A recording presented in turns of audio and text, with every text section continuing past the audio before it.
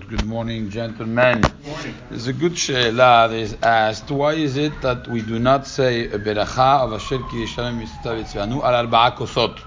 We know that we have several mitzvot tonight of the Seder, tonight, Bezat Hashem, al achilat matzah, al achilat maror, and the drinking of the 4 kosot. For matzah and maror, we do say a specific beracha of al achilat matzah or al achilat maror. For the drinking, no beracha.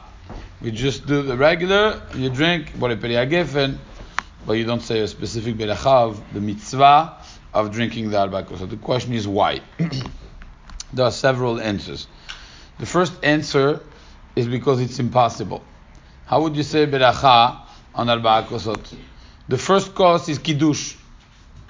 So on the first cost you can't say Asher ki yishalem mitzvah v'tzvanu al arba kosot because you do the kiddush like if it would be any Yom Tov or any Shabbat. So what are you going to start? From the second one, you're going to say al shlosha kosot.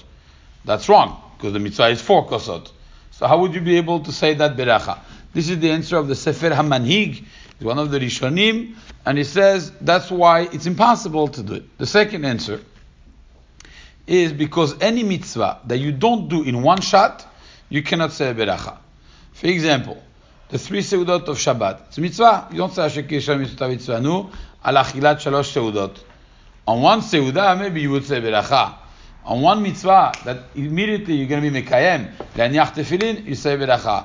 But if it would be the tefillin now, and in 1 hour you put the head, for example, it would be more problematic if you would say beracha. And that's the case. If you're going to have a mitzvah that is going to require a very long time in order to be fulfilled, you do not say beracha. This is the answer of the Abu Darham, Rabbeinu David Abu Darham.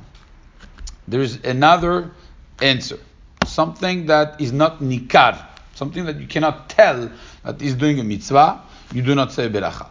For instance, we don't say beracha when we do kibud avayim. Because kibud avayim is something logical. It's something that if you see somebody doing it, lav dafka doing it for the mitzvah. He's doing it because that's the way it is.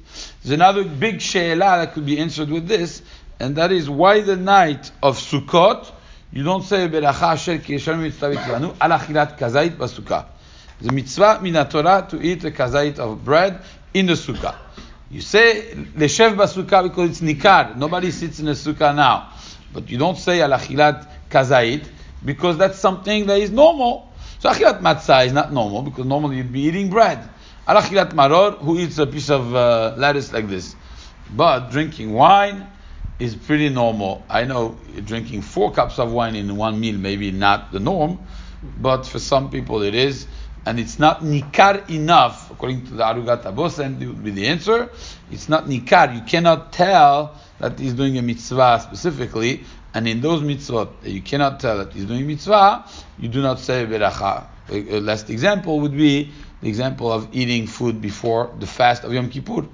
Everybody before having a fast is going to eat, and therefore there's no heker. That's why you don't say beracha.